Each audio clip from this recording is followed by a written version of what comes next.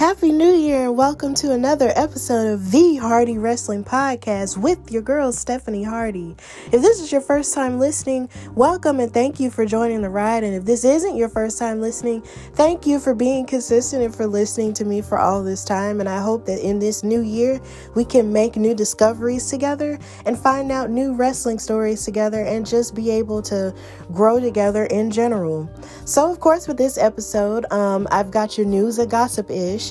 And I have a special story time where I'm going to talk about all of my favorite moments in wrestling from the past year. And we know 2020 was a crazy and arduous year, but there was some good things that did happen in wrestling. So I'm going to talk about all of my favorite moments there. And then I'm going to do a weekly recap, which is going to be a little bit different this time. I'm going to recap Monday Night Raw, which was last Monday and last year now. And I'm going to talk about AEW in the wake of the passing of Brody Lee. They did a special episode paying tribute to him. And I'm going to do a recap of SmackDown. So sit back, relax, and listen to this new 2021 episode of the Hardy Wrestling Podcast.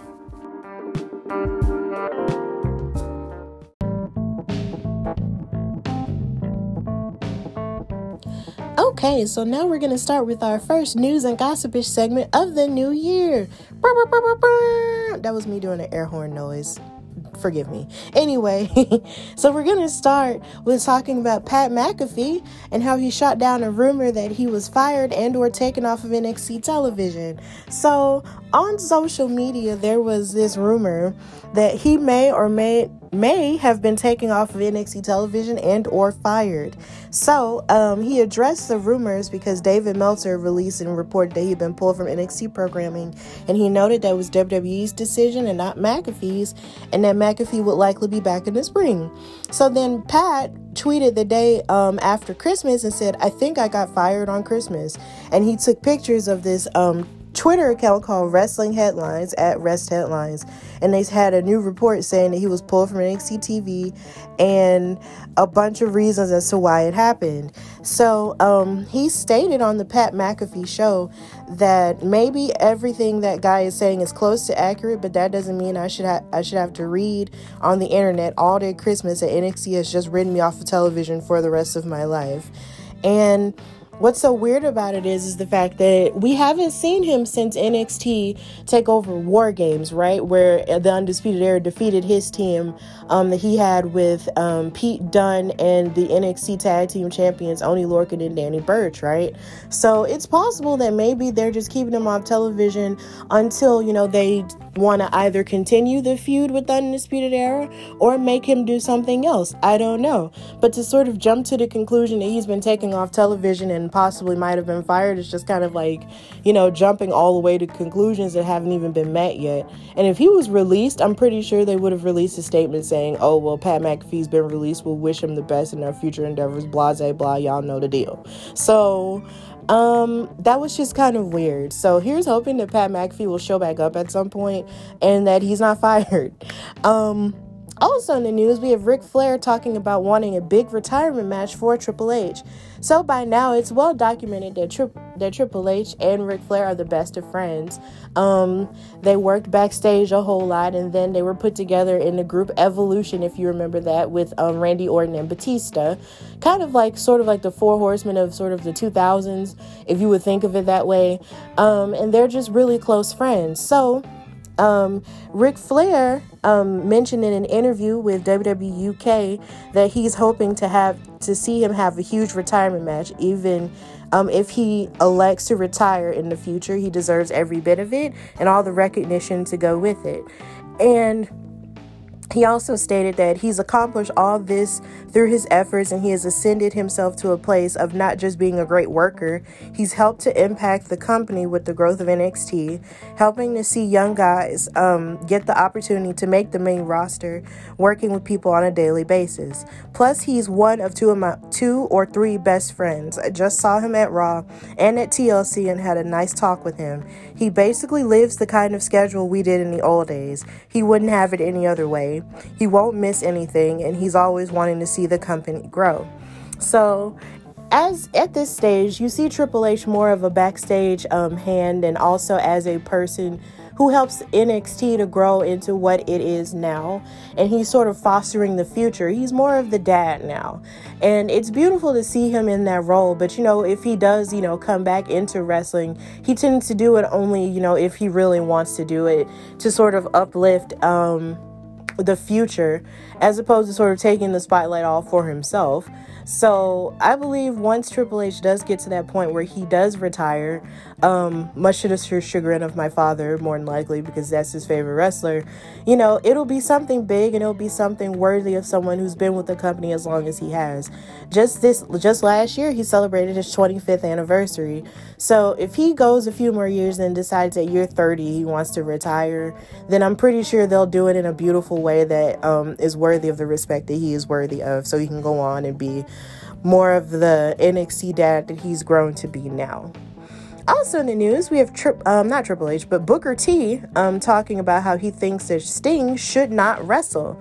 So as you may or may not know, Sting made his debut on AEW during their special Winter is Coming a few weeks back, and he's wrestling with AEW with a full-time deal. But his fellow Hall of Fame buddy Booker T doesn't think it's a good idea for him to step into the ring for another match. He stated in an interview with Chris Van Vliet that he said, for Sting to want a match, I wouldn't advise it, okay? At 61 years old, I wouldn't advise it. Is it worth it? I don't know. I mean, to him, it might be worth it. But I say wrestling is a young man's sport. That's why I got out. I said I was going to retire when I was 40. And when I turned 40, I was like, I'm still pretty good, man. I'm still better than the rest of these suckers on the roster. So I pushed it until I was 45, and then I walked away from it. And I tell you, I don't ever itch to put my boots back on to go out there and ever do that again. So the AEW president, Tony Khan, said that Sting's contract with AEW is full-time and for multiple years, but he did not fully indicate whether he would be an in-ring competitor. And then what's so weird about it is the fact that Sting got injured in a match with Seth Rollins in 2015, which led to him retiring from in-ring competition when he got inducted into the WWE Hall of Fame. But now he's back in AEW, and he could be a competitor, or he could be, fostering the future. Who knows? He did show up on AEW this past Wednesday on the Brody Lee tribute episode to mix it up with Team Taz. So we have yet to see where that's going to go. But, if he wants to wrestle, I just hope that he's, just going to play it safe and not hurt himself anymore. Because I would hate to see him wind up being, in a wheelchair or just hurt really bad. I love Sting from a very deep childhood place, and I just don't want to see him get hurt in any major way.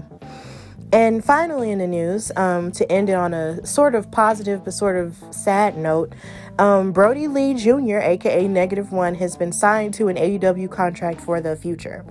Now, if you may or may not know, Brody Lee, whose real name was John Huber, but also known as Luke Harper in the WWE as part of the Wyatt family, passed away this past Saturday at the age of 41 due to a non-COVID related lung issue that he had been battling since this past October.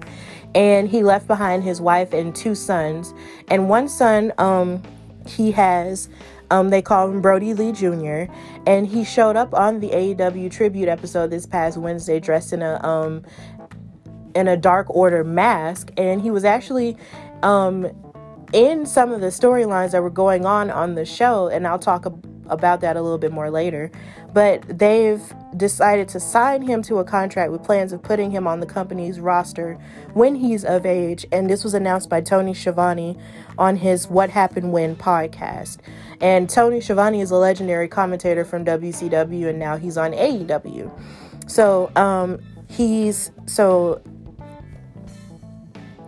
Schiavone quoted as to say, knowing that Brody was very sick and knowing it was holiday time, and I guess knowing that for him to kick out, it was going to be, I don't want to say a miracle, but it was going to be very difficult to kick out.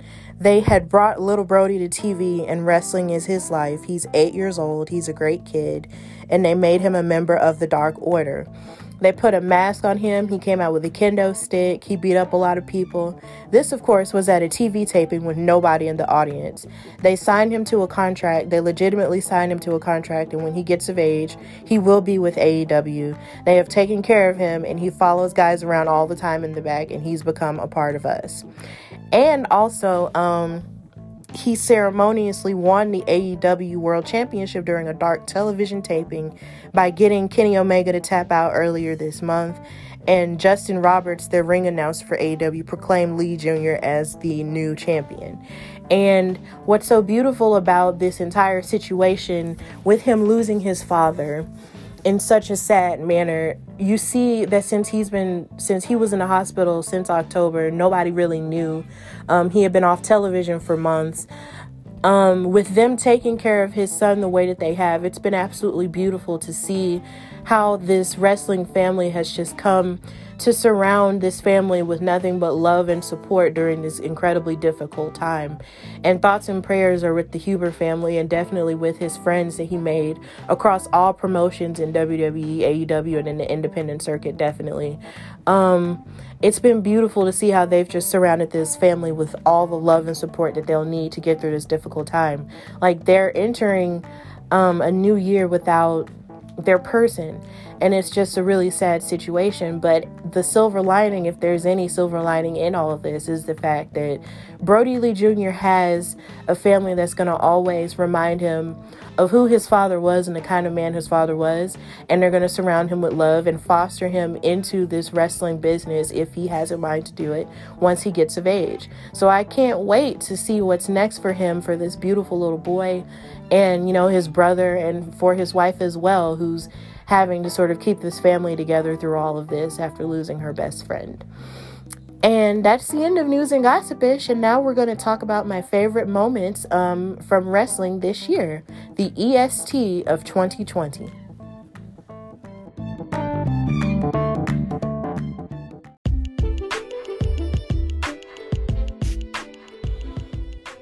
The EST of 2020.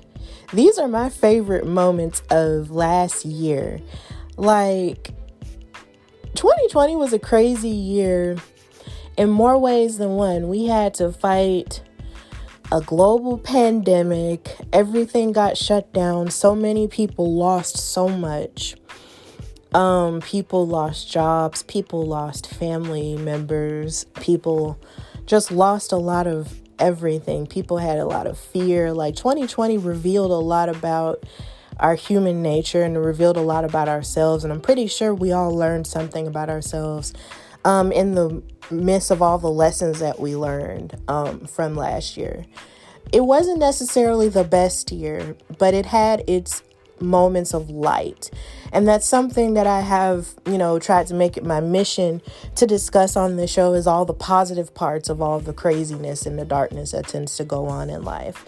And in wrestling, one of the beautiful parts about being a fan was the fact that I got to see how resilient wrestling actually is. Like, when the chips are down and when just about every other sport and everything else was canceled, wrestling was able to maintain itself and maintain a level of beauty and a level of entertainment, and actually up the ante when it comes to their entertainment, that I wasn't sure how they were going to do it, but somehow or another it did, and it was absolutely wonderful to see.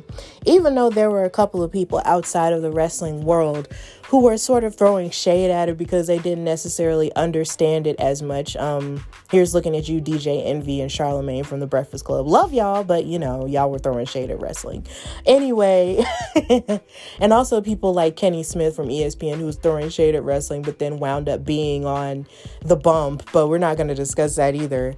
It's just, even with some of the people who may not have understood it, there were still people who were still seeking to learn about it, as they became more fascinated with it, even in my own life.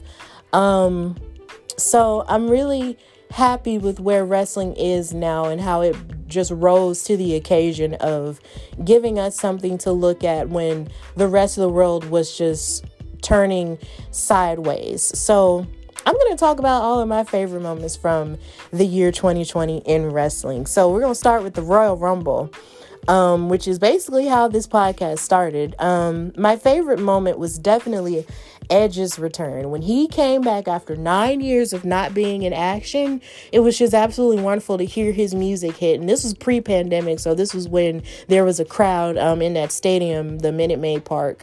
And this was also the day where sadly we lost Kobe and Gigi and those other people who were on the helicopter. And I was just completely out of it while watching this pay-per-view. But seeing Edge return just sort of knocked me back into the swing of being, happy about a thing to take place on that day. And it's just when his music hit, it was just absolutely incredible to just see him come back because, like I've said probably multiple times on this show, I saw his last match at WrestleMania 27 in Atlanta.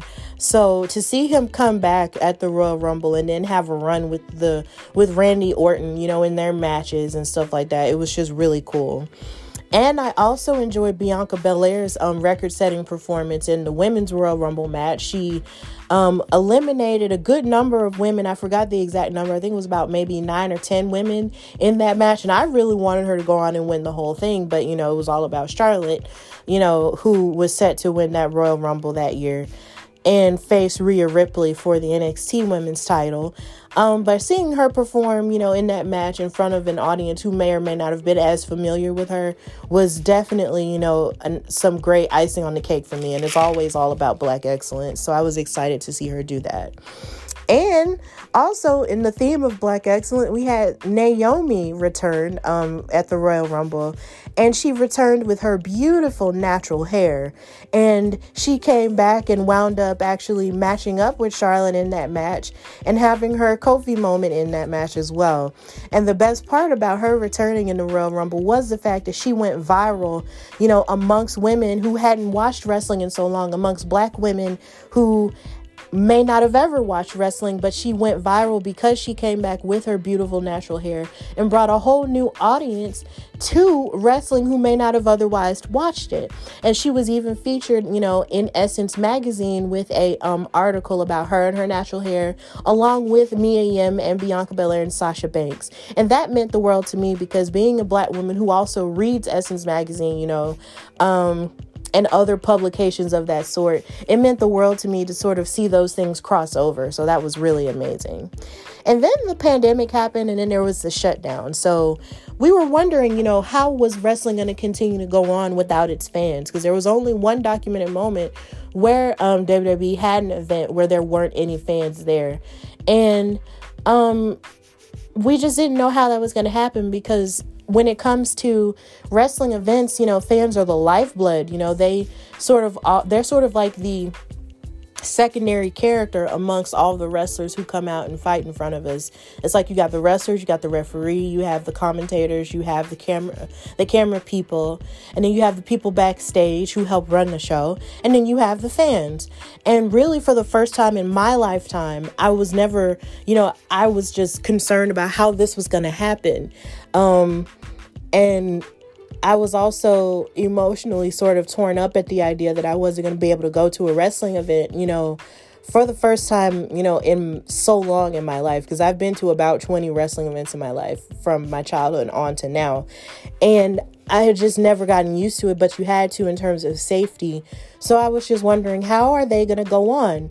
But they found a way, and they moved everything to the Performance Center at that time in Orlando, Florida, and just kept pushing, and it was wonderful. And also, outside of wrestling, you had the XFL, that started this year, but then they wound up going bankrupt because of the pandemic. But then they wound up getting bought by The Rock and his ex-wife, Dany Garcia. And now they're going to reboot that sometime either this year or next year. But I believe probably next year once we can get crowds going again. So another great moment that I really loved during this pandemic era was the beef between Sonya Deville and Mandy Rose. And something that I thought was really interesting and that I really didn't necessarily like was the fact that during the Slammy Awards, they weren't nominated for Best Feud or Best Rivalry. And they were replaced with Lana. Well, not replaced, but they favored putting Lana and announce tables in that category, but didn't put Sonya Deville and Mandy Rose in that category. And that was very disappointing because that feud was very hot when it happened. Like, I mean, you had Mandy, who was falling in love with Otis while she was also sort of, going back and forth with Dolph Ziggler. And the only reason Dolph Ziggler was going out with her was because Sonya put him up to it. And Sonya was like, it was always the focus on you being the pretty one and the beautiful one, and nobody focused on me when I'm the better athlete. And that feud was amazing. Like, when they broke up and when it was revealed that she really felt like she was incredibly selfish and all of that after the mystery person, who turned out to be Mustafa Ali, revealed those plans to break up her and Otis, it was just really hot. And it deserves more credit than it actually gets. I know it sort of got lost in the shuffle with everything else that they had going on that was just white hot at the time, but it deserved more credit, for what it did. And then it led to them having their match at SummerSlam where the loser had to leave WWE. And Mandy Rose wound up winning, but it really showed more of what Sonya Deville was able to do as a heel. You saw more of her veracity and her personality, with that. And of course she did have to leave because she had to deal with, the incident that happened where that person broke into her house and all that. But I hope that at some point she will come back and show more of what she has to offer, whether that be on Raw or SmackDown. I would hope she comes back to Raw because I would love to see Mandy Rose, sort of pick up that feud again, and put more gas behind that. But, we had to wait and see for that because it's still a new year and everything could happen there. Also, I really loved Otis and Mandy getting together, starting with Valentine's Day, and then going towards WrestleMania where he fought Dolph Ziggler and beat him. And then Otis wound up Mandy Rose wound up choosing Otis, and they wound up dating. That was really one of the best parts of the year too. It was really cute to see this beautiful bombshell of a woman choose this average guy who has a great heart, but doesn't necessarily look like the type of guy that she would, go for. It just goes to show you that when it comes to love, there's really no type of look that sort of goes into that. Like, you just fall in love with who you fall in love with. And it's just worth it to sort of see where it goes.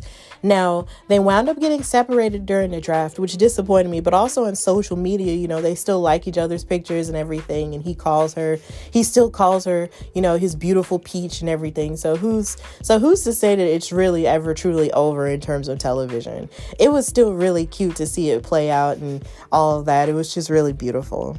So also we had Bianca Belair's, Black History in the Making outfit at NXT TakeOver Portland. She was set to face Rhea Ripley, who had all of her focus on Charlotte Flair, but Bianca Belair was going after one last run at the NXT Women's title, and she was telling her, you need to focus on me. So they went to fight each other at NXT TakeOver Portland, and she is well known for making her outfits all the time, but she came out here with this beautiful purple and gold outfit that had Black History in the Making all over it, and she had this cape that said Black History in the Making. Sort of reminded you of Randy Savage and his capes that he used to come out with back in the day. And she looked absolutely beautiful in this outfit, and I made a whole episode about it, so please go listen to Black History in the Making if you have a mind to. But this is a beautiful moment, for her sort of stepping out and showing more of what she had to offer athletically against someone like Rhea Ripley.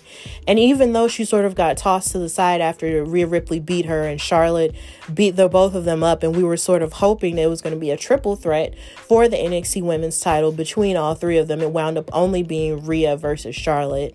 But Bianca went on to make her debut during WrestleMania, by beating up Zelina Vega, who was trying to interfere between, the whole tag team picture that they had with Andrade and Angel. So that was still really cool too. And I just hope nothing but great things for her now that she's on SmackDown. And she might very well possibly get in contention for the SmackDown Women's Championship against Sasha Banks. That is, if they don't win the women's tag team titles at some point. Who knows? So that was a really cool thing to see. Also, one of my favorite things to see this year was Keith Lee winning the NXT title and being double champion with the North American title, even if it was only for a short time, because he wound up relinquishing the North American title to give the rest of the NXT roster a chance at that title. And even though he was NXT champion for a short time, because he went on to lose it to Karrion Kross, who went on to relinquish it due to injury, it was still amazing to see him have his moment in the sun after he had endured some personal loss in his life from losing his coach that he did talk about in his WWE Chronicle, which I do recommend you go watch. It was still a beautiful moment to see him win that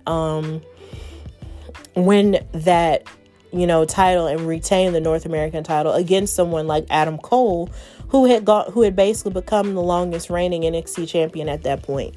So that was a beautiful moment for him to sort of tie up with the only person who's ever held double titles, which is Paige, because she was the NXT Women's Champion, actually the first NXT Women's Champion, and she went on to win the Divas Championship, and she was double champion for a short while until she had to relinquish the NXT Women's Championship at that point.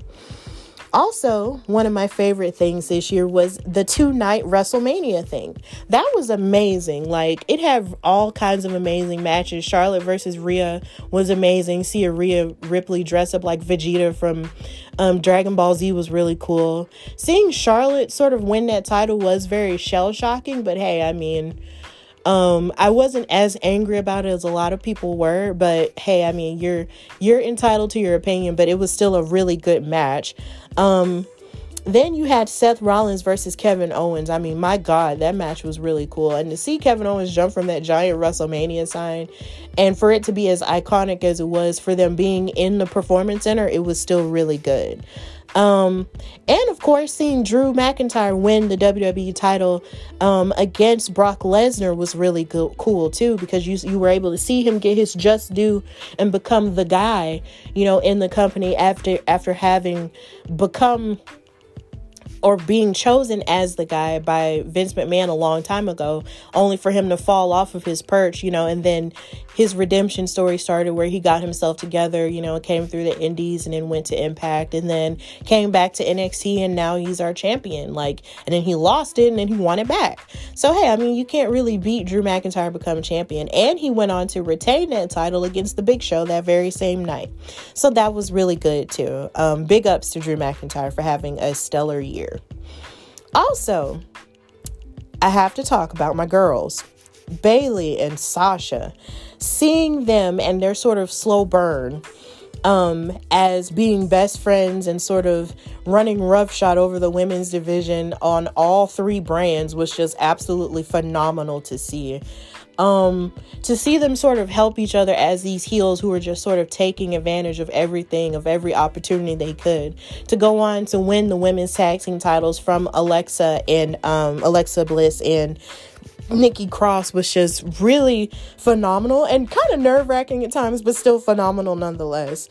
And then to see that sort of slow burn where you could see that Bayley was always thrusting Sasha into these situations where she would have to fight Bayley's battles, and then how Bayley would never keep that same energy for Sasha, and to finally see it all come to a head in a very unexpected way was just really beautiful, because you would always think that Sasha was going to turn heel or turn on Bayley, but it wound up being the other way around, and it wound up being Bayley turning on Sasha on my birthday. That's like the biggest flex of my life. Like, the biggest wrestling flex of my life is like that happening on my birthday, and also Monday Night Nitro debuting on my birthday, on my second birthday. Like, those are the two biggest wrestling flexes of my entire life. Like, that was just really cool to see that happen, because I was wanting them to sort of, fight each other with the same veracity as they did with NXT when they fought each other in that stellar women's wrestling match that I feel like is the greatest women's wrestling match to ever take place ever. And we can fight about it. And then to see them on their tag team run against Asuka and Kairi Sane, and the way that they were, that they sort of wrote Kairi Sane out of the story and allowed for Sasha to win the Raw Women's Championship only for a short time. And then how Sasha went on to sort of fight to fight for her respect and beat up Bayley, and beating her in their Hell in a Cell match, which was one of the best matches of last year, in my opinion.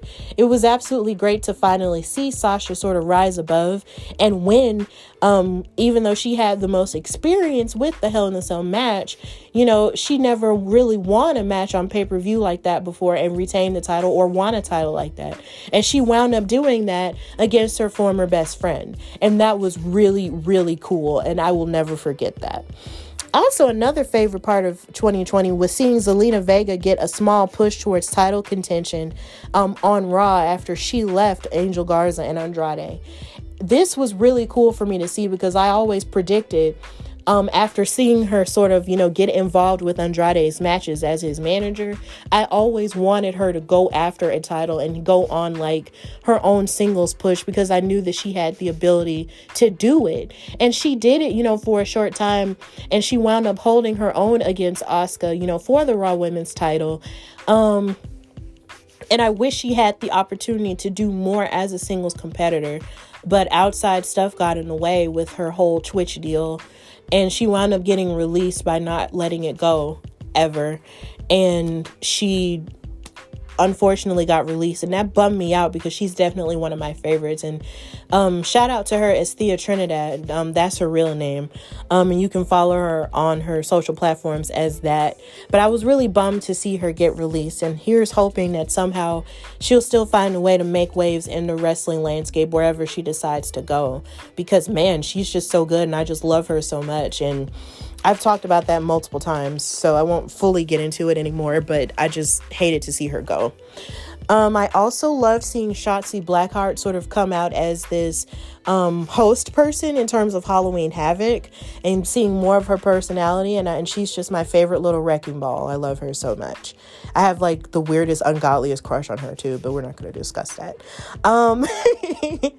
Also, a couple of my favorite things was Becky Lynch's pregnancy announcement, the Mysterio family, seeing Big E's single run, and now he's the Intercontinental Champion, and here's hoping that he does bigger things and actually faces Roman Reigns for the Universal title this year and maybe win the Royal Rumble or whatever. The NXT Women's War Games match, Jade Cargill and Brandy Rhodes and their beef, which wound up getting sidelined due to the fact that Brandy Rhodes is pregnant now with her child with Cody Rhodes, and congratulations to them on that.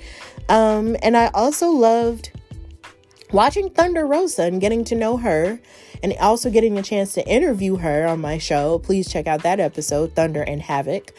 And just getting to know, the independent circuit a whole lot more. That was one of my favorite moments as well. And I'll also say that I loved everything involving Roman Reigns and Jey Uso. Because, baby, when it comes to him, when Roman Reigns turned heel and got Paul Heyman on his side, he became this Samoan mob boss that you just don't ever want to cross ever. He's the head of the table, and you better recognize it. And his relationship with Jey Uso is just so abusive. Like, I literally feel like someone somewhere in psychology should watch wrestling and write like a whole dissertation or a research paper on how Roman Reigns and Jey Uso, portray familial, mental, and physical abuse, because that's literally, I feel like, something that I get out of it. I feel like that's something that I'm passionate about because I am against abuse in all forms. And I feel like if you watch this show and if you watch them and everything that they did, it just showed, abuse in the worst way, because you have Jey Uso who wants to, still be in the family fold and still do everything to please Roman Reigns, but he's doing it at the expense of his dignity. And that's something to be discussed. Like, you want to, have the approval of your family if you come from a family like that. But at the same time, you're doing it, at the expense of yourself and your own identity. Like, at some point, I'm pretty sure Jey Uso is going to bust out of his, shell and destroy Roman Reigns and probably go after him again, or maybe leave, But it's looking like that's not happening now. And he's just fully embracing the whole, lackey thing. But Jey Uso has done a phenomenal job, as a solo competitor, because, we always grew up seeing him as, the other twin brother with Jimmy. And now he's just done more than that. And it's just really great to see. And honestly, I just want to see The Rock, come back and do the whole tribal chief.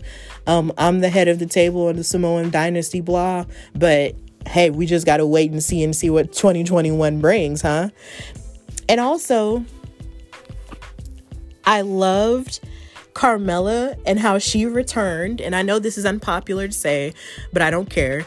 I loved Carmella and how she returned with a little bit more veracity as well as a heel, because, she's sort of, we've seen her as a heel before, but I feel like now she's sort of, this snobbish heel that likes to drink champagne and be this, glamour girl. And I actually like that a whole lot for her.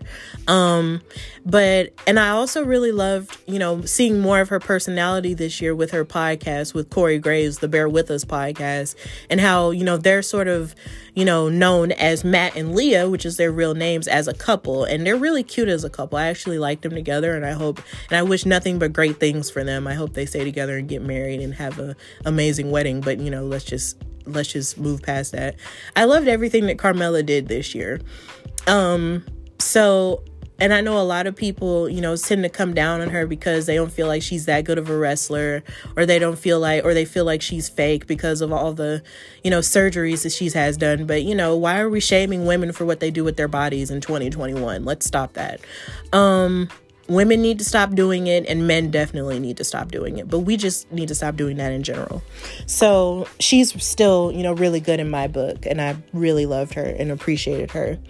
And also, something else that I really loved this year was connecting with wrestling fans from all over the world, like with this podcast. Like, I never thought that I would be able to interview, someone like BJ from Australia, and shout out to him and Aussie Lucian. And I never thought that I would talk to so many people from all over the country who love wrestling just as much as I do.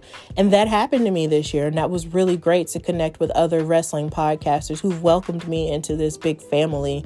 And interviewing, with them, with people like Miranda Morales and people like Rob from the Bob Culture podcast, and connecting with people like Derek with Rap and Wrestle and Wrestling IQ 101. Connecting with people like that, and then interviewing on the Jobber Tears podcast, which is, in my opinion, one of the greatest Black wrestling podcasts that exists now. That meant the world to me. And shout out to Sir Wilkins and Mr. Black and Janelle. I love all three of you guys so much, and I look up to you guys. I love y'all so much. And it's just, I just hope that more of that, continues to happen in my life.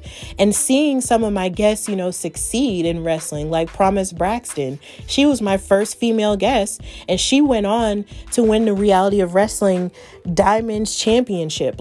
Seeing stuff like that just means the world to me, to know that I've had the most gifted wrestlers on my show, and to see them continue to succeed, and to see Thunder Rosa in this feud with Britt Baker and how she beat her up, this past Wednesday. Seeing stuff like that just means the world to me. And I'm just really glad that all of this has happened, this year.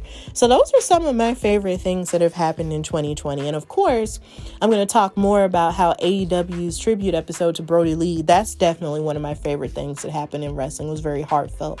And I'm going to talk more about that in the AEW recap. But that was my EST list of 2020.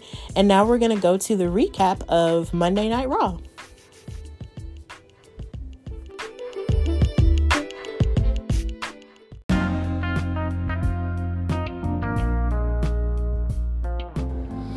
Okay, so now we're going to do a weekly recap, and we're going to start with Monday Night Raw. And as usual, something that isn't going to change is that I start with the girls.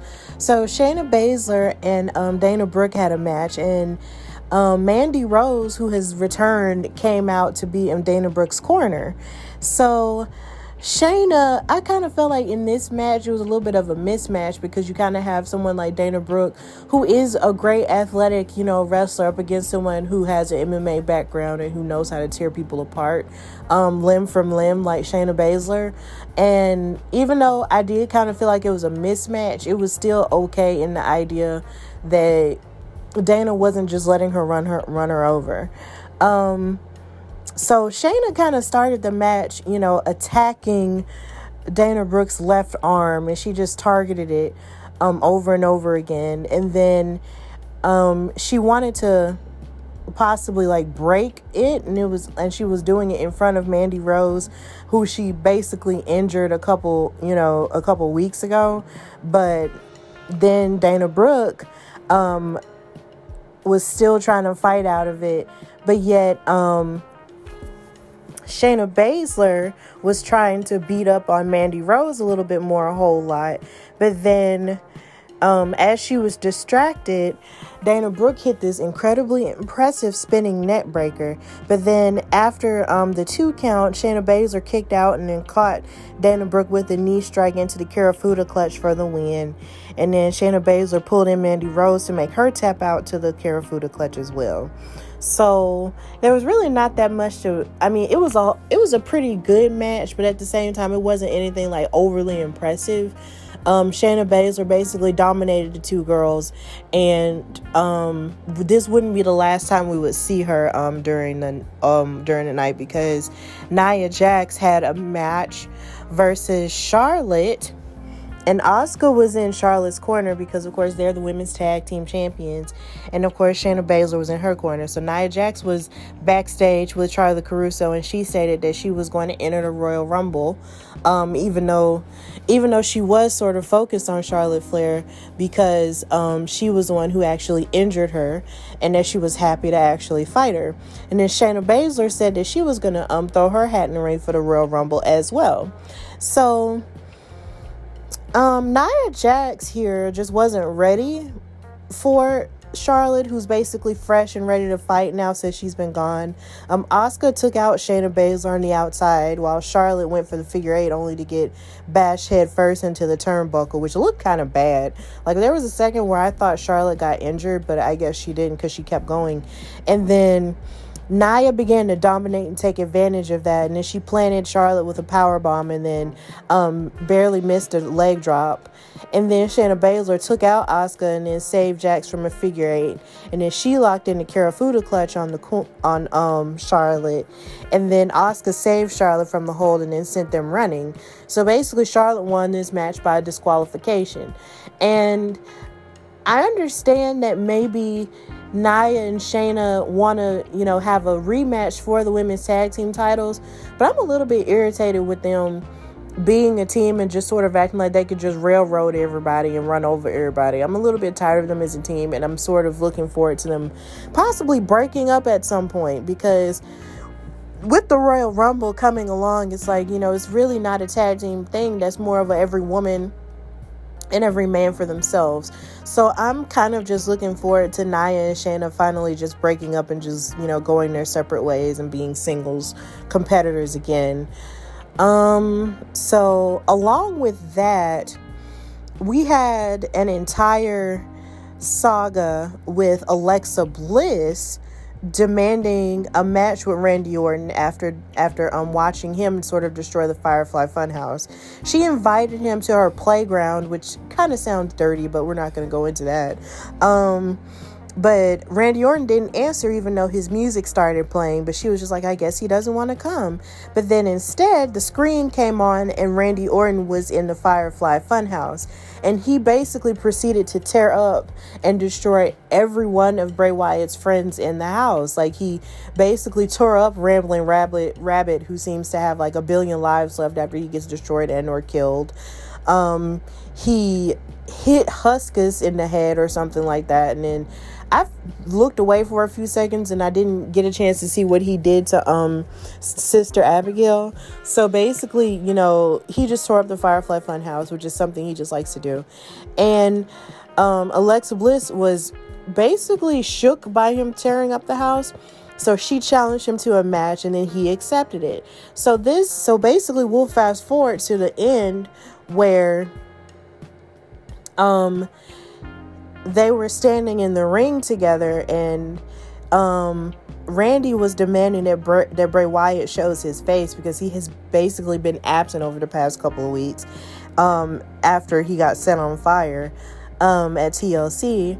And then Alexa grabbed a massive present and opened it in front of Randy Orton, and then she pulled out a gas can and matches and challenged Randy Orton to set her on fire the way that he did The Fiend. And he wasn't sure really what to make of it, as she basically just proceeded to pour all the gas in the middle of the ring and all over her head and all of the above. And it was kind of creepy. I was just like, oh my God, what are you doing? And then she called him out for not being as evil and sadistic as he said he was, and basically called him a B word. And the lights began to go out the way that it does whenever the Fiend is there, but then he smiled as he lit the match ready. He seemed like he was ready to set Alexa on fire, but then that's where the show ended, and it went straight to the next show on USA. And it sort of left us with a cliffhanger, like, did he really set Alexa Bliss on fire?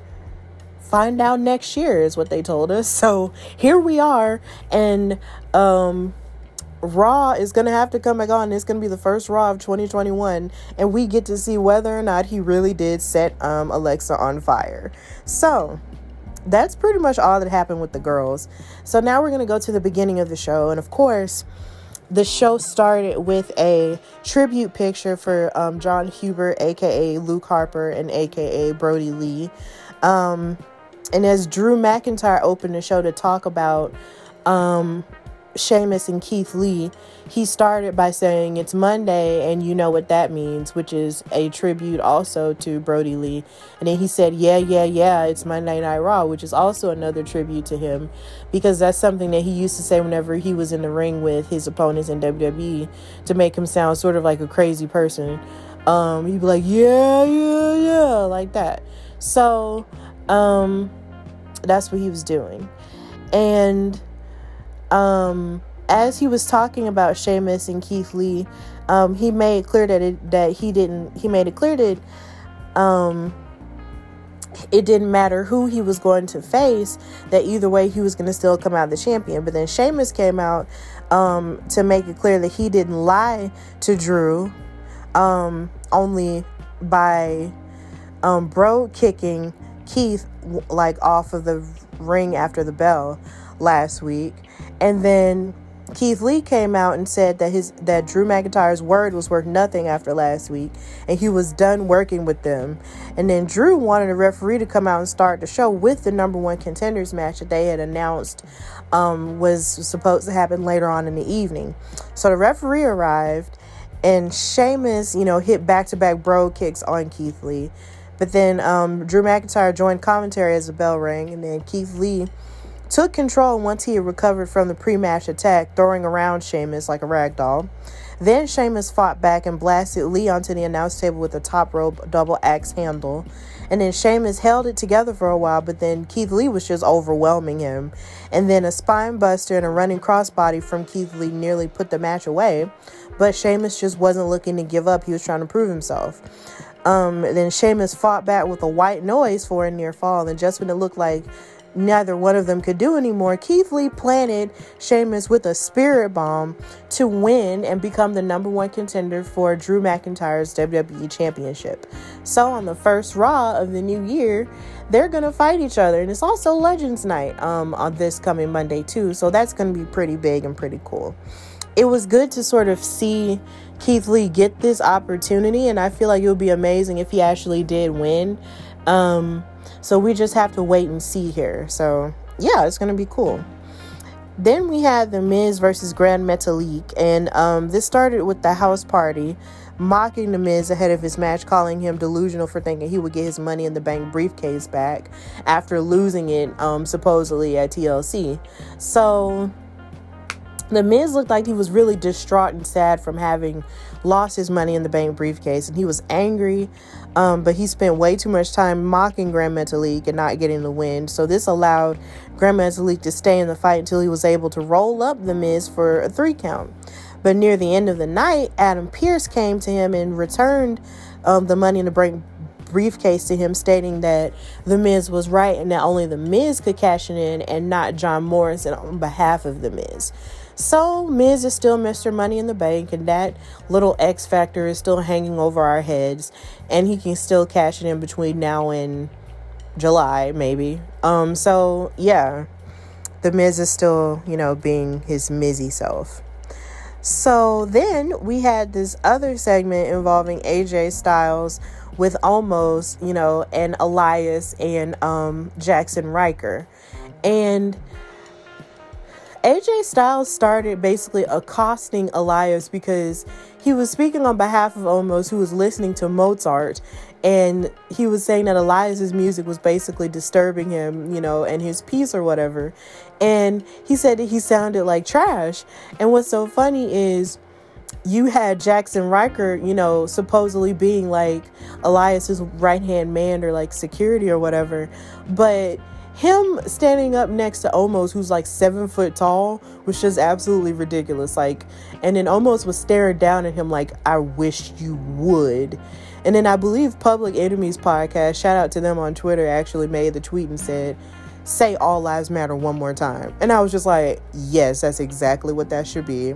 Because Jackson Riker pretty much said some unsavory things on his social media, which kind of led to him getting taken off of television, because he was a part of this group called the Forgotten Sons, and they got called up towards like the early part of the pandemic era last year, but then they disappeared. So now he's back with Elias now, and yeah, we just don't necessarily like him.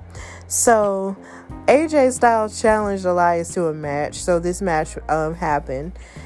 Styles wasn't really ready for the power of Elias at first.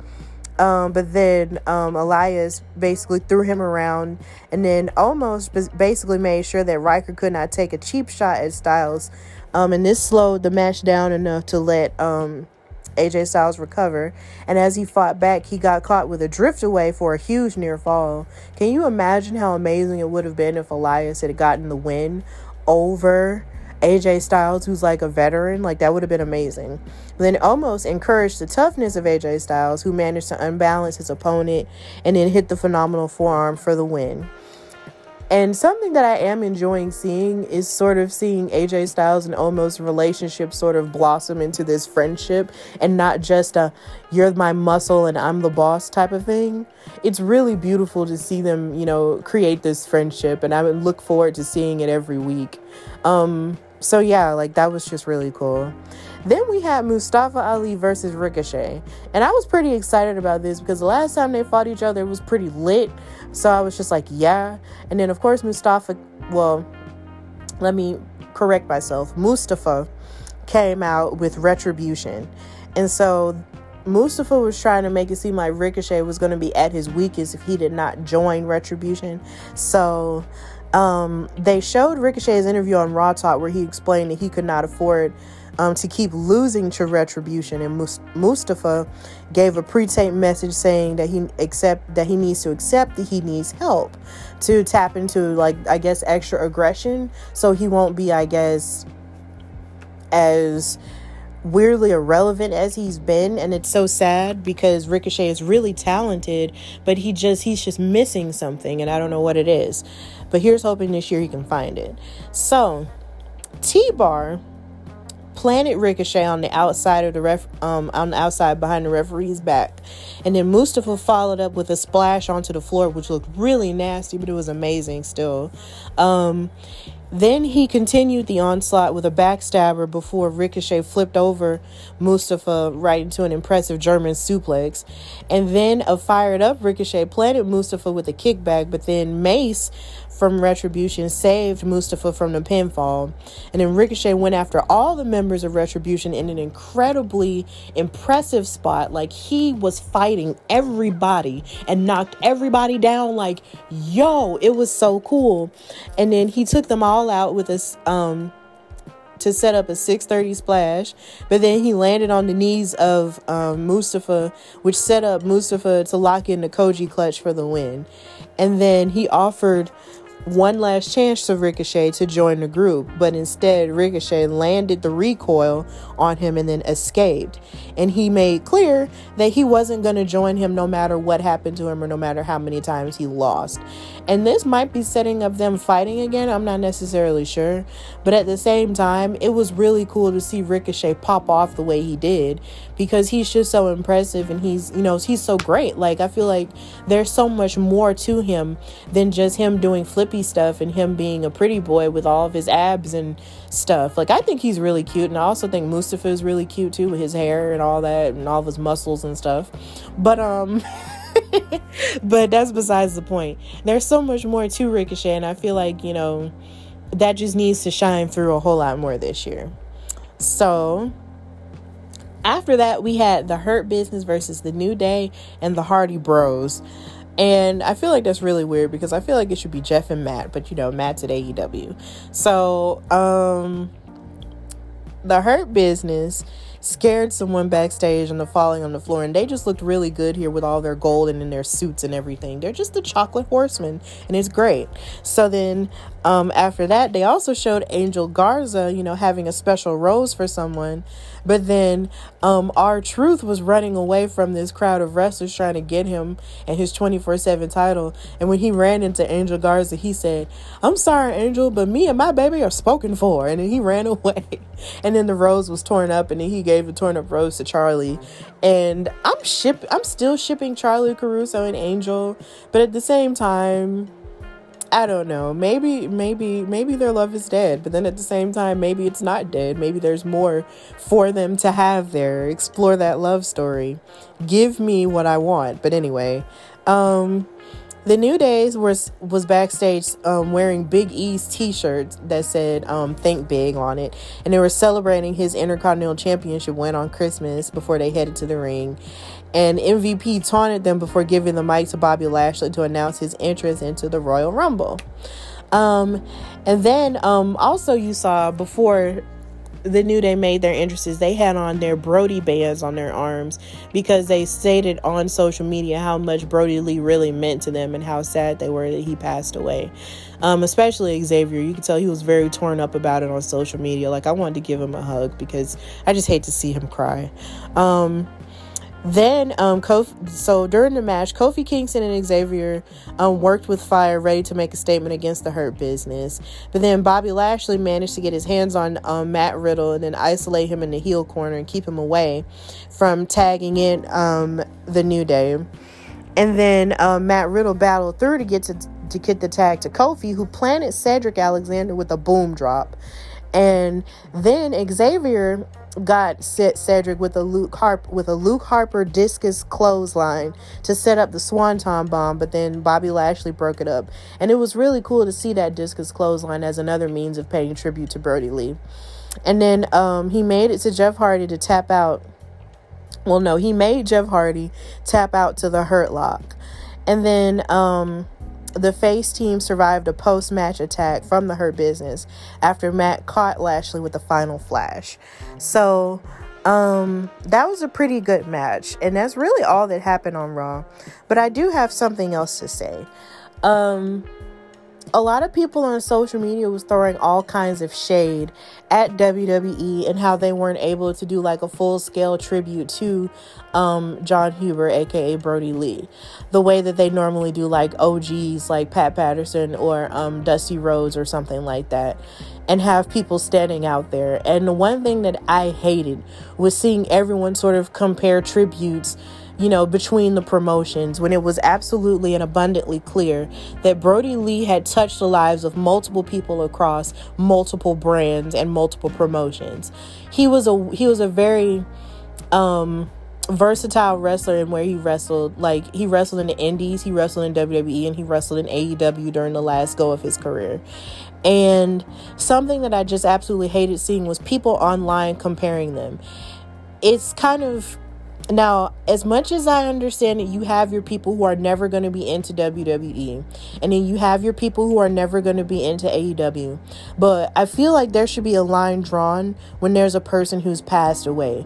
There should not be any competition, going on between two to see which one did the better tribute. Because as far as I'm concerned, the very same people who were complaining about WWE's tribute would have still been just as pissed if WWE didn't do anything at all.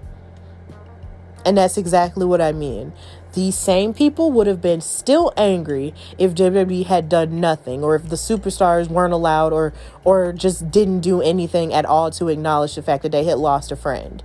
Like, it's just mind-numbing. Like, I feel like at a certain point, competition should really just stop. We should just stop and really just acknowledge the fact that wrestling is wrestling, and we should all respect each other's things that we're into and just love each other and not just try to tear each other apart. Like, someone lost her husband. Like, this woman, like Amanda lost her husband, and her 2 children lost their daddy, and a bunch of people lost a really good friend who sounds like he was an amazing person. And I'm just gonna need for everybody to just chill out, because it's not about the competition. It's not about AEW versus NXT or AEW versus Raw or AEW versus SmackDown. It's about wrestling collectively as a whole losing someone who was very special. And we really just need to stop destroying each other over what we're into. We should be learning from each other and loving each other whenever times get hard. This was a time to come together and not draw lines in the sand. And that's all I have to say about that. And now we're going to recap AEW and their special and beautiful tribute to Brody Lee.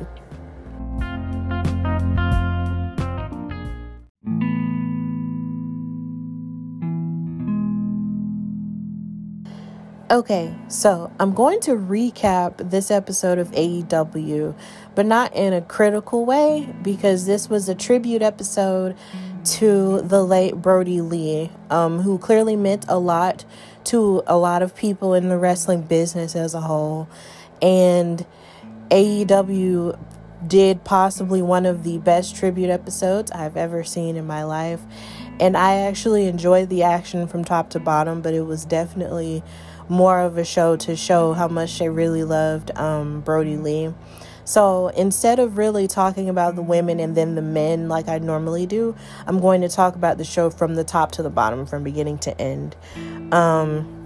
So you can know what my experience was while watching it. It was very emotional, because the first time I had ever really seen Brody Lee, it was when he was Luke Harper in the Wyatt family in WWE with Eric Rowan and Bray Wyatt.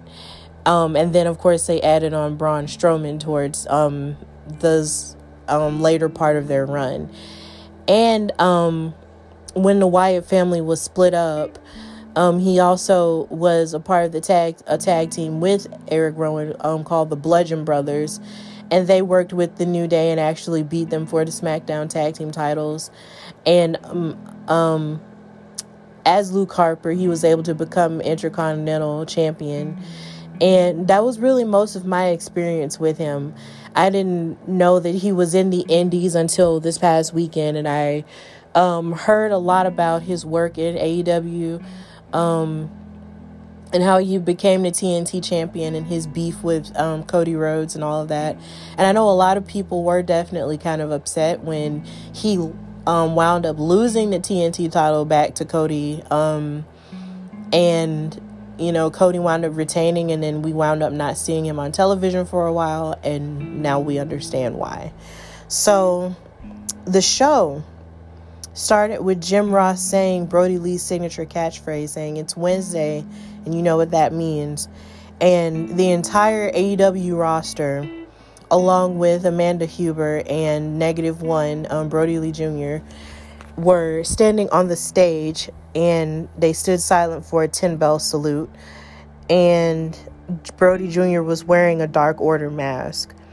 And after the 10-bell salute, they cut to a video of Jon Moxley talking about how hard it was to come up with the right words to pay tribute to Brody Lee. And he talked about how they've known each other for over 10 years and how they have fought in bingo halls and in stadiums together. So basically, they had known each other for so very long, and they grew to become these wrestlers who fought in the independent circuits in like the smaller places where there are not that many people who will come to their shows, or a good bit of people, to now wrestling in stadiums and stuff like that, like where they are in Jacksonville, Florida. I believe it's called Daly's Place, but I'm not sure if that's how you pronounce it, but I think that's what it's called.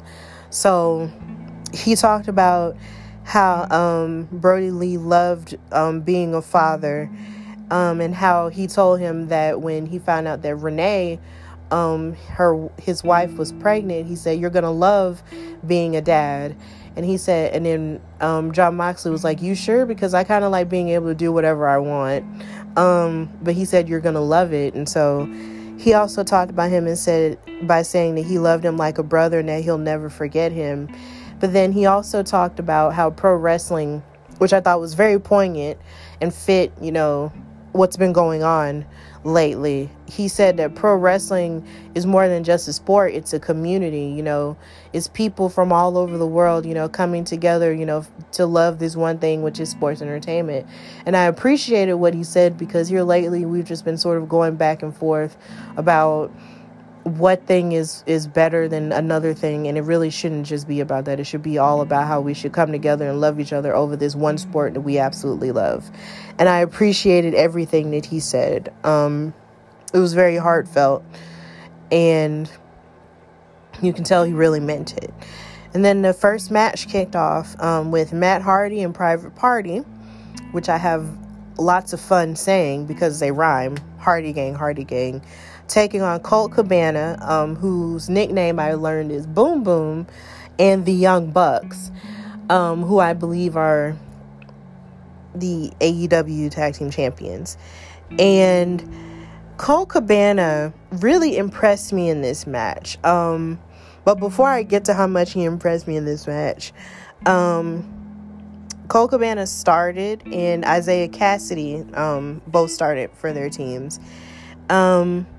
And you can tell that Colt Cabana was trying to hang on to whatever bit of emotions that he had, because he came out with the Dark Order, and he was really sad. They were all, looking as emotional as you would expect them to be, because of course they lost their leader, because Brody Lee was the leader of the Dark Order faction.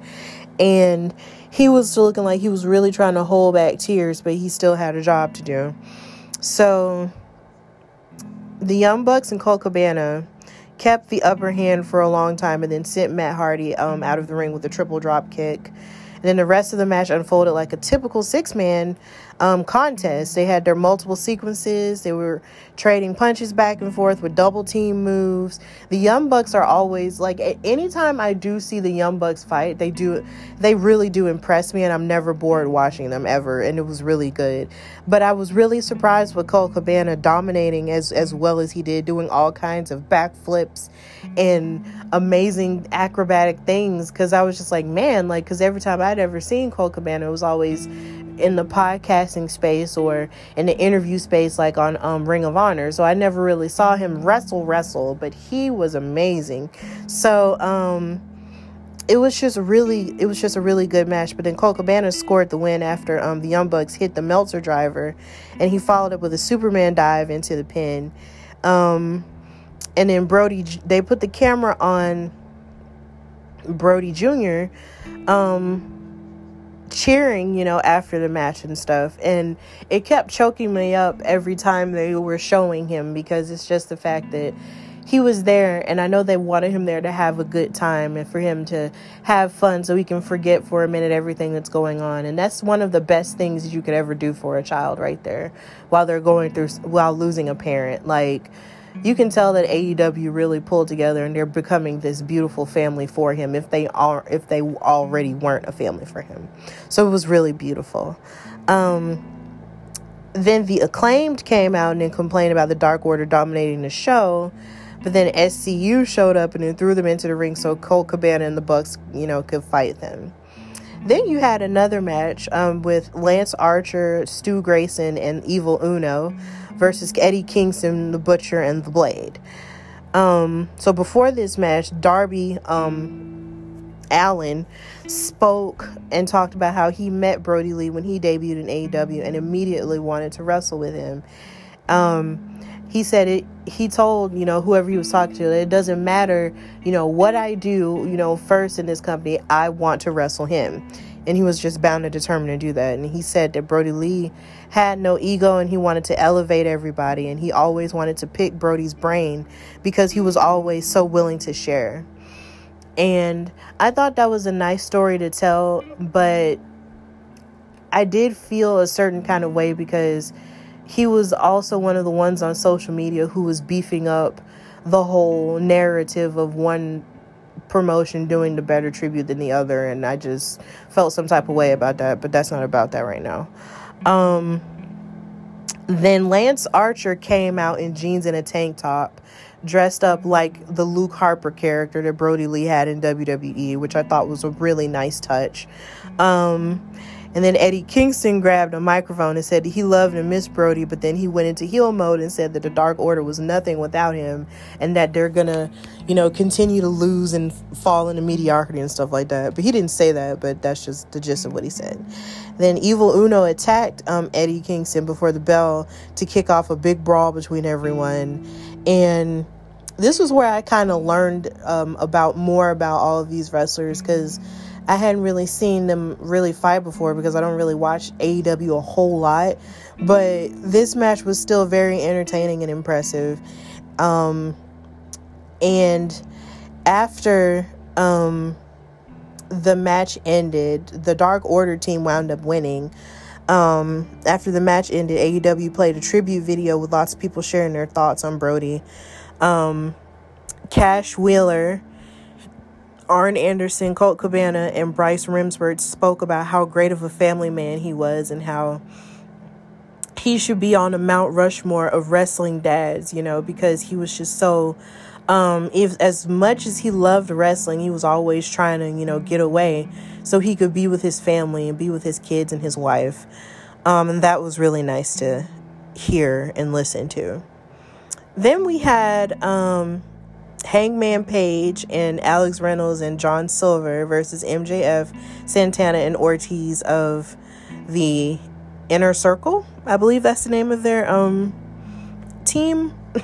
I'm sorry, guys. I really don't watch this that much. So John Silver wore his own version of Brody Lee's Dark Order attire and for the match, and MJF actually had the Puerto Rican flag on his trunks because, he's been welcomed into the fold of the Inner Circle with them. So Silver and Silver and Alex Reynolds, threw some paper at their opponents as a reference to what Brody Lee would do to them on Being the Elite. And I thought that was a nice little tribute. And then MJF rolled out of the ring and yelled at Brody Jr. And then -1 just stood, resilient and just, looked at him like, whatever, dude. And I thought I kind of felt like that was a little bit much, because I was just like, MJF, I'm gonna need for you to chill and not yell in this little boy's face right now. It was just very sensitive for me, but I know he was just doing it because he likes to heal everything up, because that's just him. So this match was very steady with its pace, and then the teamwork was on both sides was really crisp.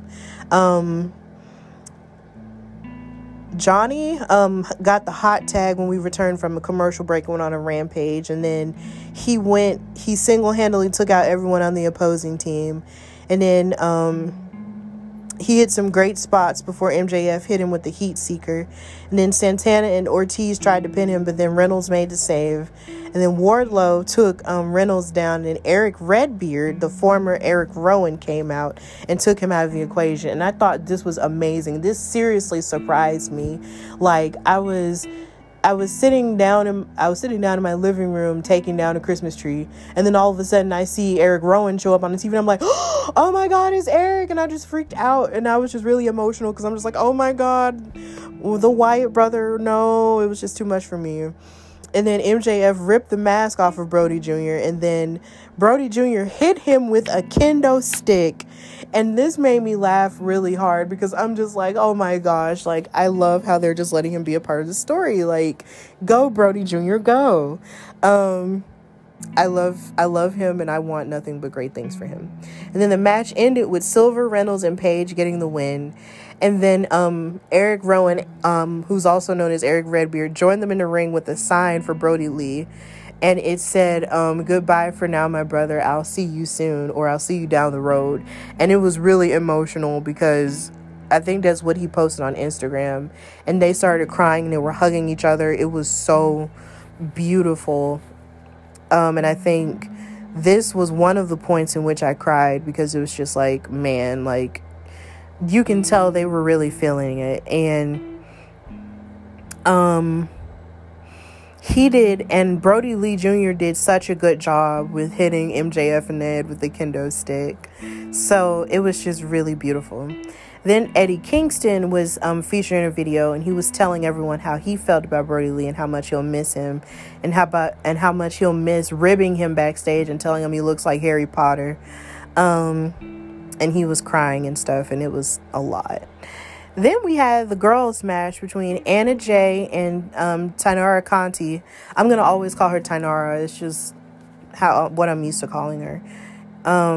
Versus Britt Baker and Penelope Ford. And Anna Jay, who's also in the Dark Order, came out with Tainara, and her and Britt Baker started the match with some chain wrestling, and they managed to get some offense in before Conti tagged in. And this match was a good pace as well, and it was a little bit slower than the 6-man bouts that we had seen earlier in the night. Tainara and Anna Jay had a really great unit going, with their tag team continuity. But then Ford and Baker worked really well as a unit too, and they had heel tactics down, like they've been working together a whole lot. But then Anna Jay, who's also known as 99, as Brody Lee would call her, got the hot tag when we returned from a commercial break, and she hit a series of moves before having Penelope Ford stop her momentum. And then Conti dealt with Ford, leaving Jay and Baker in the ring together. And then Anna Jay signaled to the sky and then gave the Dark Order gesture with tears in her eyes. And then she caught Penelope Ford with a moonsault and then locked in a sleeper hold for the victory, while Tainara Conti kept Britt Baker at bay. So they celebrated after they won the match, and they were both crying and hugging one another because the emotions were really high.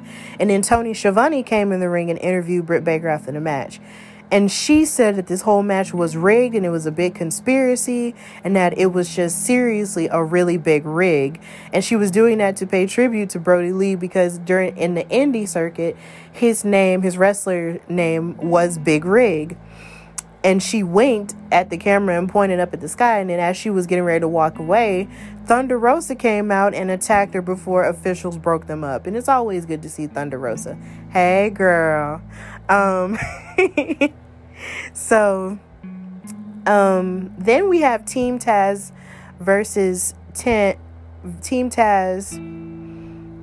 versus 10, Cody Rhodes and Orange Cassidy. And this was a match that Brody Lee Jr. actually booked himself, which was another means of them giving him more to do in terms of, well, not more to do, but giving him stuff to do in terms of wrestling, which sort of, did my heart good. And they showed a video of Chris Jericho talking about a story where they were in Saudi Arabia together, and how Brody Lee told him about how they have arrows on their roof, on the roofs of their buildings pointing towards Mecca. And he said that Brody spent the last 6 months of his career proving that he was a main event star. And he said that his unfriendly dog, who doesn't take kindly to visitors, loved Brody from the first time that the dog met him. And it was kind of, heartfelt to hear Chris Jericho talk about it. Actually, I just like hearing Chris Jericho talk about wrestling, period. He just has a really calming and soothing voice whenever he does talk about wrestling on a serious tip, because of course, he's a legend. He knows a lot about the business. And then he was also making me laugh while he was on commentary that night too. It was really funny. So this match was really good. When Orange Cassidy came out, he gave Brody Jr. a hang bump before the match ended. And I thought it was funny how the way that Orange Cassidy is introduced, he says, "From wherever, Wang, whatever." And it's just really funny. So Cody started off against Starks, and then they traded chops back and forth in the corner before Cody went down for a drop kick. 10 reluctantly took the tag and then entered the match. But then when Hobbs tagged in, he only wanted to fight Orange Cassidy. And every time I see Powerhouse Hobbs, I think about Sir Wilkins of the Jobbers Heroes podcast and how he talks about Hobbs so much with so much enthusiasm. And I just think about how he says his last name. Oh, it's Hobbs. And he just says it so hard, and he just loves it so much. And I love him so much. Then after everyone on Team Taz spent some time beating up on Orange Cassidy, Cody came in and then turned the tables against Ricky Starks. And then we got to the part where everyone came in and took somebody else out. And it ended with 10 hitting Cage with a short arm clothesline before Starks hit a tornado DDT for a 2 count. But then Cassidy, Cody, and 10 took turns hitting their finishers on Starks to get the win.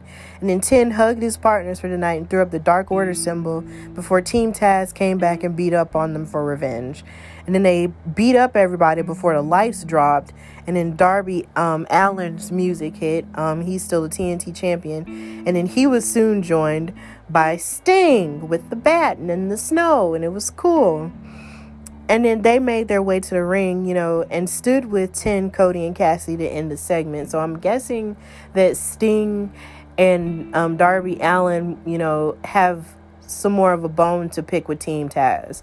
So I guess we'll see more of that, next week, I guess.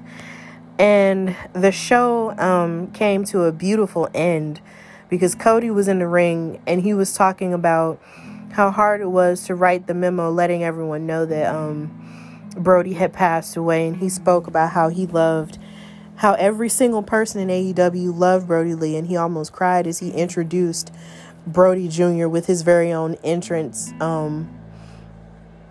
with Brody Lee's theme music. And it's always hard to see Brody Lee not Brody Lee, but it was really hard to see Cody Rhodes be that emotional. Because I've seen him cry multiple times, like when he was in WWE about certain things.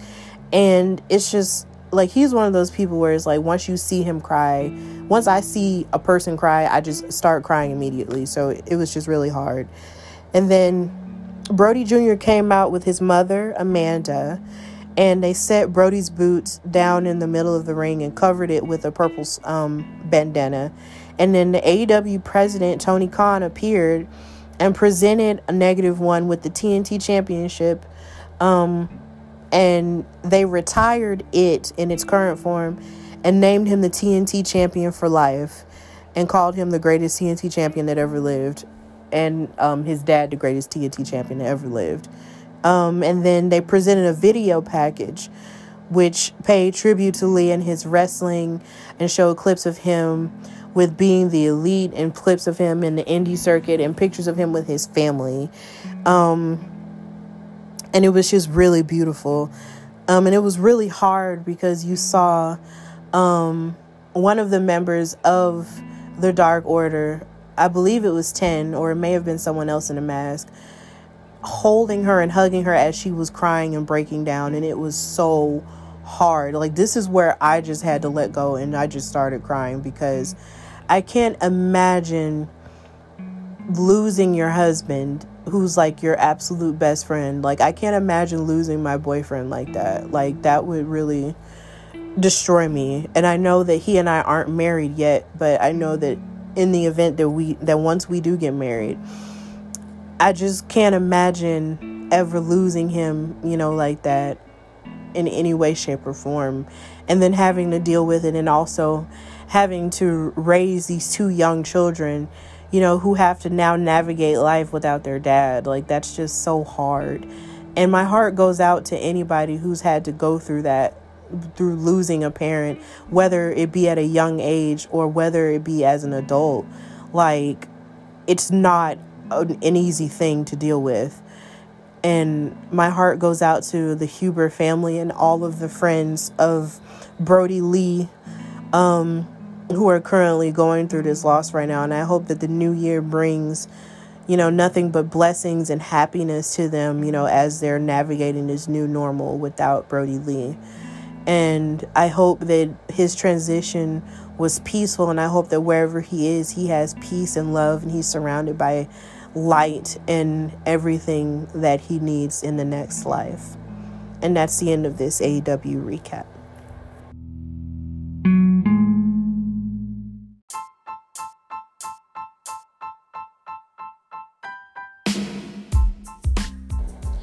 Okay, and for our last weekly recap, I'm going to talk about SmackDown. A lot happened tonight, but we're just going to start with talking about the women. So there was a tag team match between the Riot Squad and Tamina and Natalya, even though it was kind of confusing because I think it was you had Billie Kay come out and she was sort of dressed in her gear to fight, but then she entered, she was backed by Tamina, who and she was backed up by Tamina, who wanted to use Natalya as a partner instead. So once the momentum was swung, it was just kind of like Billie Kay just kept running to manage the Riot Squad, but then she was running to also manage Tamina and Natalya, but they just kept, brushing her off like they didn't want her there. And she continued to sort of switch sides until, her involvement distracted Tamina and allowed Liv Morgan to roll up Tamina for the win. And I feel like, honestly, that the Riot Squad should honestly be the next people in line to face Charlotte and Asuka for the women's tag team titles, because they're back together now. Like, there's so much more that they could be doing, but it's like Corey Graves was saying tonight, maybe they just feel like slow and steady wins the race as opposed to just, having like a straight shot towards it. So we'll see what happens with that. But then I also feel a little bit confused as to what Billie Kay is doing. It's like, she could be wrestling in a tag team, but then she could also be a manager maybe for another tag team. I don't know, but I still feel like her and Peyton Royce both have been sort of lost ever since they've been broken up.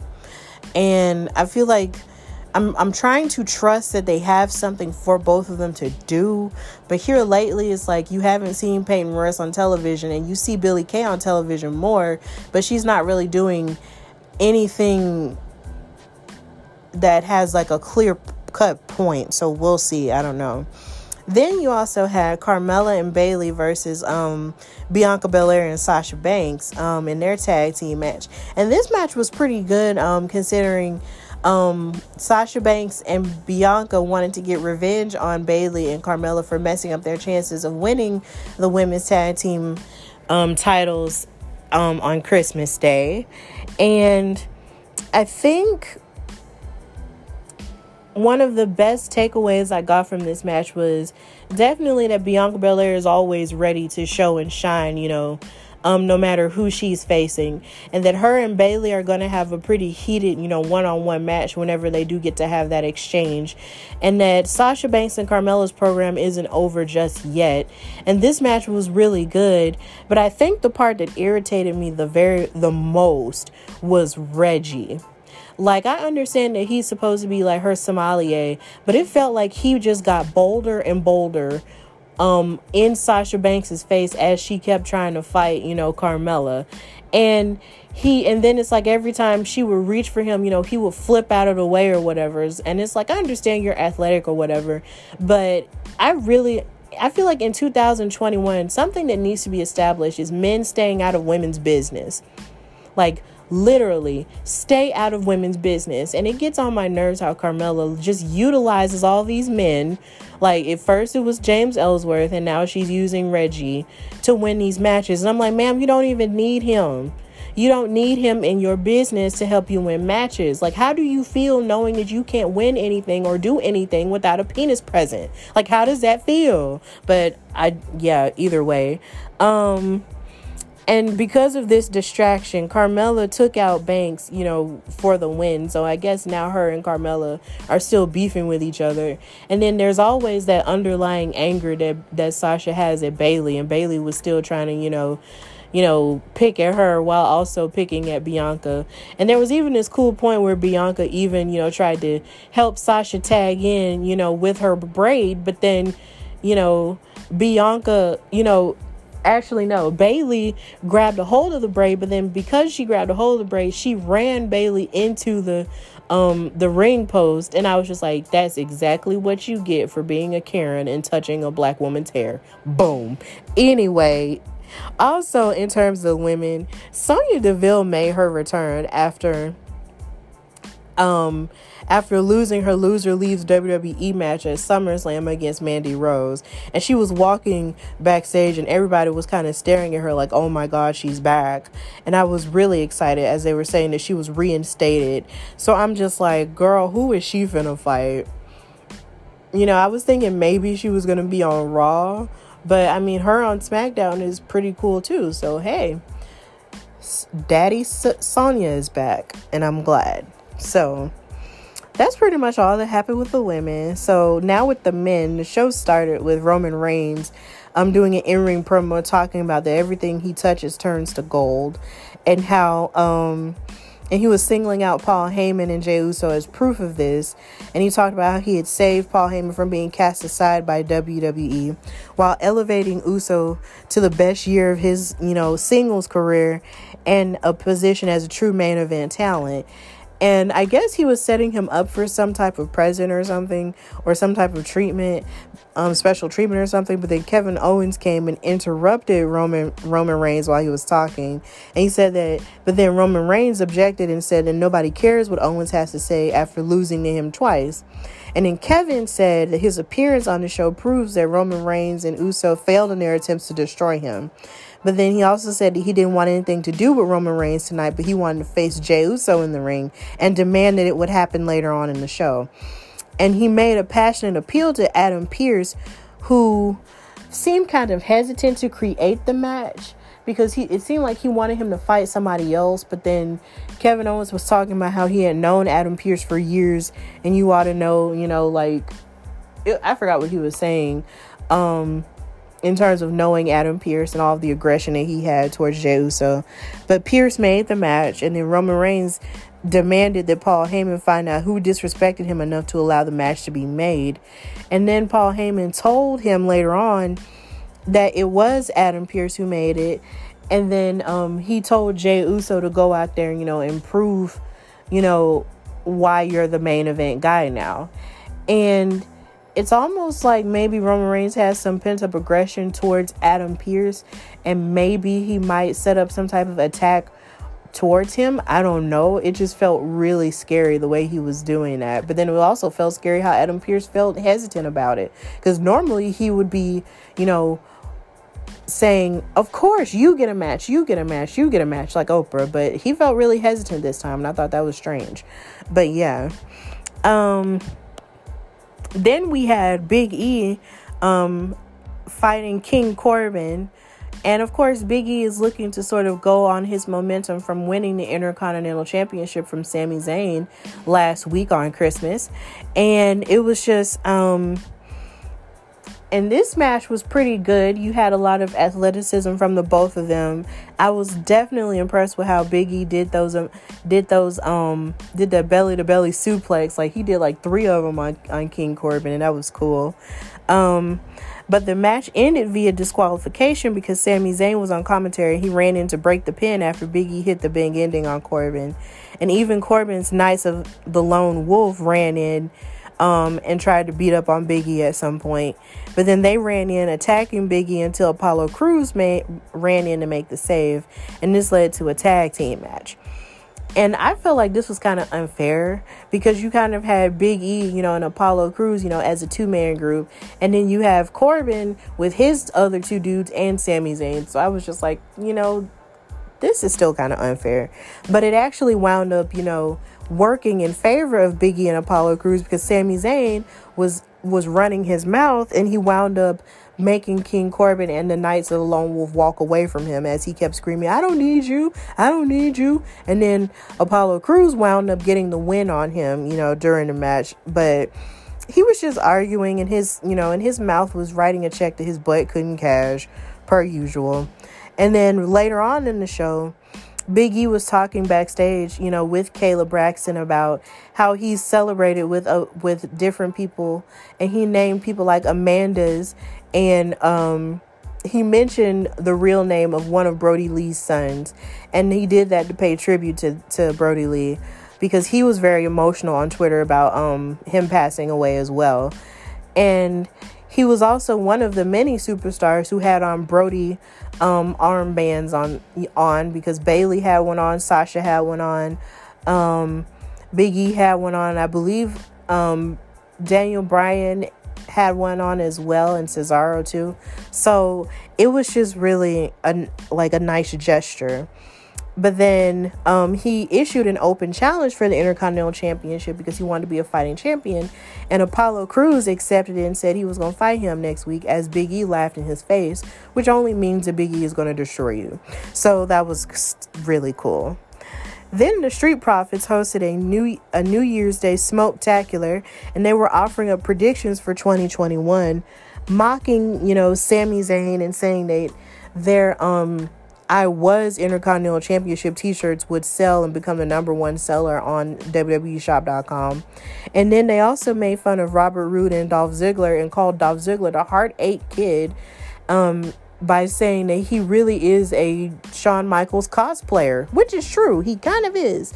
And so as they were making fun of them, and as Angelo was playing the drums, and he called it this lunch table rhythm real quick, and I thought that was really cool because, I mean, how many times have we been in, and we are, as black kids anyway, we're in school and saw someone, banging a drum beat on the lunch table or on their desk. Like, that was really cool. But then they got attacked by Robert Roode and Dolph Ziggler, and they came in acting, rougher, and they started beating on Montez Ford's leg with a chair, and they tossed out Angelo Dawkins and basically attacked the both of them to prove now that they're the dirty dogs and they have t-shirts made and that they really want those SmackDown tag titles. And it was just like, whatever. Then we had Daniel Bryan and Otis versus Cesaro and Shinsuke Nakamura. And this match came about because as Daniel Bryan was helping Otis train or whatever with Chad Gable, Cesaro and Shinsuke were making fun of Daniel Bryan, wanting to be in the Royal Rumble because he said that was the one match that he hadn't won yet. And I thought it was so funny that they were making fun of him, but yet Daniel Bryan, actually wound up winning the world title without having to win a Royal Rumble match, whereas Cesaro has never won a world title before. And actually, neither has Shinsuke Nakamura, if we're getting technical. He won the Royal Rumble match and still didn't win the world title. So, I mean, y'all throwing shade, but Daniel Bryan is the champion out here. So, yeah. This match was pretty good. It showed a lot of their athleticism, and then Otis was able to sort of hold his own and yell out Happy New Year in 2021 after he hit his whole Caterpillar deal. And Bryan put Shinsuke in the LeBell Lock to win the match. So that was a pretty good match going forward. And then Kevin Owens went on to defeat Jey Uso via pinfall after a stunner. And it was a brawl from the jump, but Owens took things overboard and kept his attack focused on Jey Uso's leg.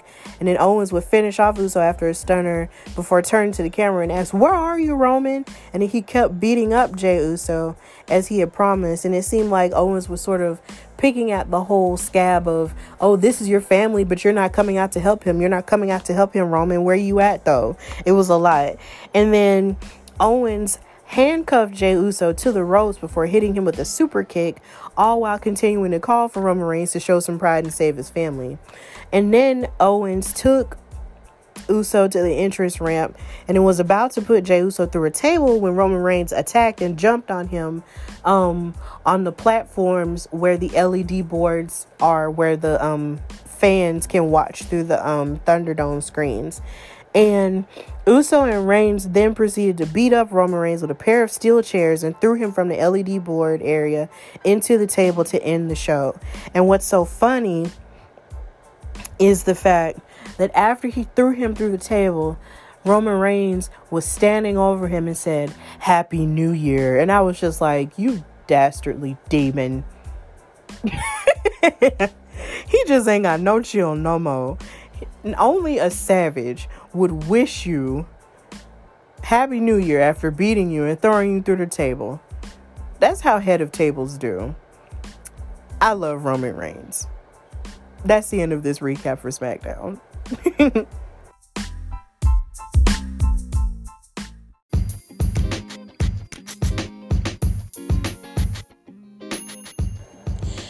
Okay, so thank you for listening to this special episode of the Hardy Wrestling Podcast. This is the first episode of the new year, and I'm really glad to be doing this now. I'm really happy and thankful to see another year and to be alive to experience hopefully a better year than 2020 was in some spaces. So if you want to follow me, like as always, you can follow me on Instagram at Hardy Wrestling Podcast, and you can follow me on Twitter at Hardy WrestlePod. And you can also follow the Facebook page at Hardy Wrestling with Stephanie Hardy. If you have any questions you want to ask me, you can always DM me. Or if you want to do an interview with me, you can always DM me as well. I'll be more than happy to share some space with you on my show if you're a fan, if you're a wrestler, if you're a professional camera person, if you take pictures, or if you're a ring announcer or a wrestling podcaster. I'll be more than happy to share some space on my show with you. Please come on. Hopefully a lot of big things will be happening this year. My 1-year anniversary show is coming up because that ties right into Royal Rumble season. So that's going to be cool. If you have any ideas for me and anything you want me to talk about on my first anniversary show, please let me know. So in the meantime, I hope you're taking care of yourselves and being good to yourselves this year. If you set any resolutions and goals, I hope you meet them this year. And I hope you had a great holiday season, and it's good to finally get back to work and do everything that we're meant to do in this space. And I hope we have a fantastic year full of happiness and healthiness and just all around light that we seriously need. So thank you for listening to the Hardy Wrestling Podcast with your girl Stephanie Hardy. And until next time, bye y'all.